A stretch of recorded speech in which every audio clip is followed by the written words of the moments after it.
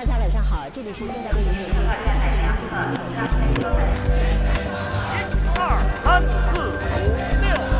This is Merrick's Experts, a podcast that provides analysis of current affairs in China.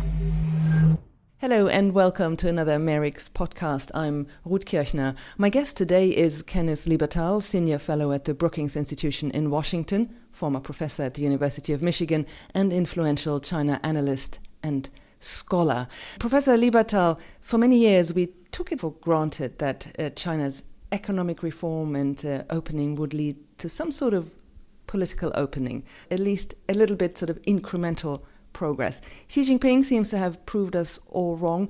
What's currently happening in China politically, domestically? I think that Xi Jinping is trying on the one hand to change a lot of the way China is governed. But on the other hand, with a large middle class and with a fairly disgruntled, very large population of migrants, he's worried that demands for change will get out ahead of what he's prepared to do. And he clearly has shown that he's someone who wants to be very much in control. And so he has ended up moving fairly sharply in the direction of sharply reducing dissent, making the media much less critical, much less open, and in a variety of ways limiting what intellectuals are allowed to say, limiting debate in China, so that there's this ironic outcome of, on the one hand, major ambitions for reform, including reform in governance, but on the other hand, tactics that are in fact more reminiscent of China 30 years ago than where we thought China would be today. And where that will lead is unclear, but it is startling to many in China, especially among officials and intellectuals. And it is, frankly, surprising to many outside observers of China. And what do you think is the main driving force? Is there a sort of element of anxiety and fear maybe in the Chinese leadership that the situation domestically could get out of control? I think the Chinese always worry about tensions in their society and the potential for social instability. And with modern communications, with the color revolutions that have occurred in various countries around the world, I think that they clearly are very worried about instability domestically.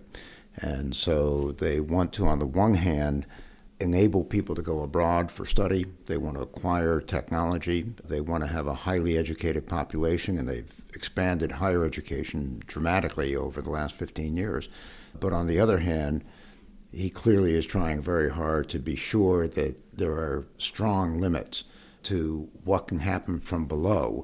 And those limits are now growing rapidly, and that, frankly, is a source of real concern. Looking at Xi Jinping and his leadership style, he has been described by some as the most powerful leader since Deng Xiaoping or Mao Zedong even. How do you see him? A sort of Mao Zedong type of leader, or maybe more like a Vladimir Putin, more a sort of realpolitik than ideologically driven? He's not like Mao Zedong in that Mao Zedong believed in stirring up trouble, creating tensions in the population and unleashing those tensions. And Xi Jinping is all about control. So while he's often compared to Mao Zedong by foreign media, I think the differences are fundamental. Having said that, Xi has centralized power at the top of the party system, so that he dominates the very top party leadership in a way that we haven't seen in decades.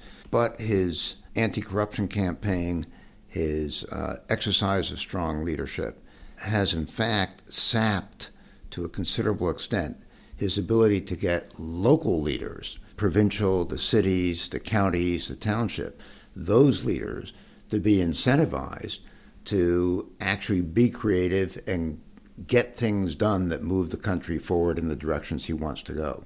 Give us an example for that. Where do we see that happening? That Xi Jinping wants some policies implemented and it's not happening on the ground? You see that in areas like environmental protection.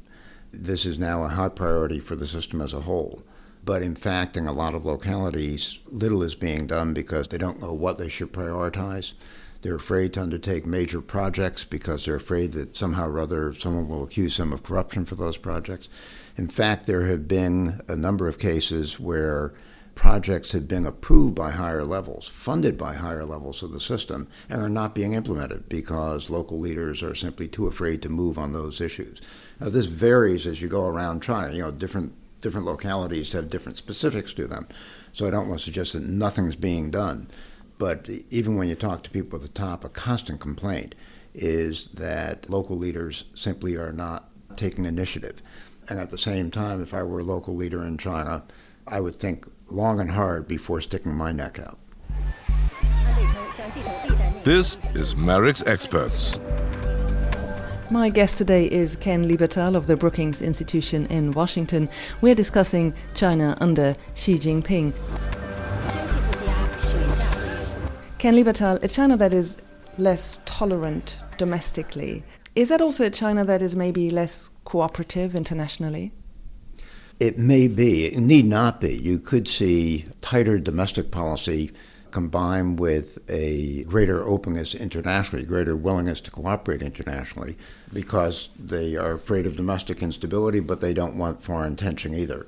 I think the reality is that the current Chinese leadership, Xi Jinping, is more confident internationally than his predecessor was. He's a diplomat in many ways, a real politician. On global issues, he has in fact positioned China to play a more positive role than they have been willing to play in the past, whether that's on climate change, international fight against terrorism, disaster relief, you name it. There are a wide array of issues in which China has become active and serious contributor. I think in bilateral and regional relationships, it's a somewhat different story. From a U.S. perspective, China in the South China Sea is being very assertive, not cooperative, and very worrisome. So he has been cooperative in some areas, not at all cooperative in other areas.